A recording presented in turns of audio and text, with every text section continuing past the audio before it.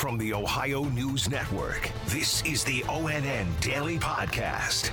It is Thursday, February 11th, 2021. From the Ohio News Network, I'm Daniel Barnett.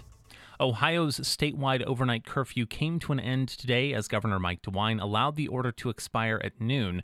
DeWine stated last month the curfew could be lifted if the state reported fewer than 2,500 COVID-19 related hospitalizations for 7 consecutive days. As of today, the state had recorded 9 such days in a row. A 10 p.m. to 5 a.m. curfew had been in place since November, but was pushed to 11 p.m. 2 weeks ago amidst decreasing COVID-19 hospitalizations. People in the bar and restaurant industry called the curfew news a welcome announcement. Olivia Eugenio reports. Restaurants are hoping to see the love this weekend. Being able to have this change for Valentine's weekend is nice. John Barker is the president and CEO of the Ohio Restaurant Association. A lot of restaurateurs told us that it just felt like the guests were feeling a lot of pressure when they were there to finish up. It felt a little bit hurried. And then more importantly, a lot of guests just would not make reservations, anytime past about 8 o'clock. Olivia Eugenio in Columbus. The Ohio Department of Health says as many as 4,000 COVID-19 deaths may have been underreported through the state's reporting system. Officials say those deaths will now be added to the state's tally during the coming week. Officials say process issues affecting the reconciliation and reporting of these deaths began in October, with most occurring in November and December. The department identified the problem during a routine employee training. The department says it will continue working with the Auditor of State's office, which has been doing an audit of COVID-19 data since September.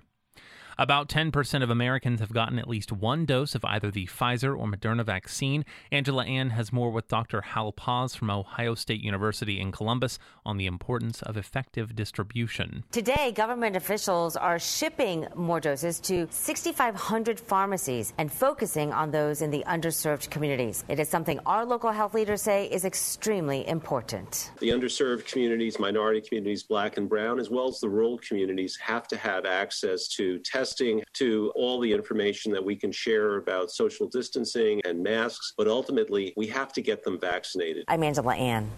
Daycare providers across the state are pushing to get access to coronavirus vaccines. Andrew Kinsey has more with Columbus Daycare organizer Nikki Henry. The current phase only includes K through 12 teachers. Daycare providers say they are considered essential workers and have been working with kids in person since reopening back in June, while many teachers have been working remotely. Without our early childhood programs that are in Ohio, the parents wouldn't be able to go back to work. They wouldn't be able to be successful. Every time we have to shut down schools, because it is happening at preschools, these families have to go back to their employers and try to figure out, how can I stay home and work? Now, the state says there is no timetable available for them at this time. I'm Andrew Kinsey. Former State Treasurer Josh Mandel made it official yesterday. The Republican is running for the U.S. Senate seat being left open by Rob Portman.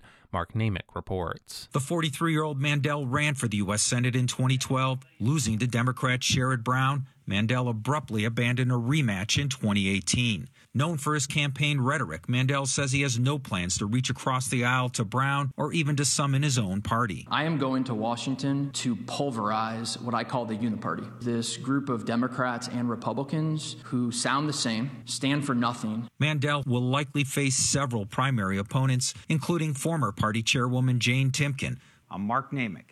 An Ohio lawmaker says it's time to hold those who fail to stop for a stopped school bus accountable. Andrew Kinsey reports the law would add to the $500 fine that can already be leveled against offenders. Ohio State Senator Teresa Gavarone introduced the School Bus Safety Act as part of a proposed law that would create a civil fine of $300 for failing to stop. She says under her bill, cameras on buses would catch the drivers not stopping. This would eliminate the role of bus drivers to identify a driver, which is the case for criminal charges. Kids are getting off or getting on a school bus. So it's particularly egregious for someone to go past a school bus under those circumstances. I'm Andrew Kinsey. The Ohio Department of Transportation is reminding Ohio drivers to give snowplow trucks space on the roadway. The warning comes after a second plow truck was struck by a motorist in Ohio in the same 24-hour period. ODOT reports the latest collision took place last night in Hocking County. The State Highway Patrol reports no one was injured in that crash. As we previously reported, a drunk driver struck a plow truck in Stark County Tuesday night, but again, no injuries were reported. ODOT says motorists should slow down and move over when they see plow trucks flashing lights. Larry Flynt, the founder and publisher of Hustler magazine and a one-time Columbus resident, passed away yesterday. Yolanda Harris has more from Columbus. His family says Flynt died of heart failure at his home in California, but he also used to live here in Central Ohio. He had a home in Bexley, and he also opened a Hustler Hollywood store nearly a decade ago in Clintonville, but it closed back in 2013. Larry Flynt was 78 years old. I'm Yolanda Harris. Flynt was born in Kentucky. He opened his first bar in Dayton and eventually had Hustler clubs in Akron, Cleveland, Columbus, Cincinnati, and Toledo before he began publishing his magazine in 1974. He then moved on to California. And health officials in Columbus have proposed a plan that would allow a limited number of fans to attend Columbus Blue Jackets games at Nationwide Arena. According to a release from the Blue Jackets, the plan would allow Nationwide Arena to allow a number of fans up to 10% of its capacity, just under 2,000 people. The plan must be submitted to the Ohio Department of Health for final approval. If approved, the organization said they would need at least a week to make preparations. Special thanks to affiliate stations WBNS-TV in Columbus and WKYC-TV in Cleveland for their contributions to today's newscast. I'm Daniel Barnett on the Ohio News Network.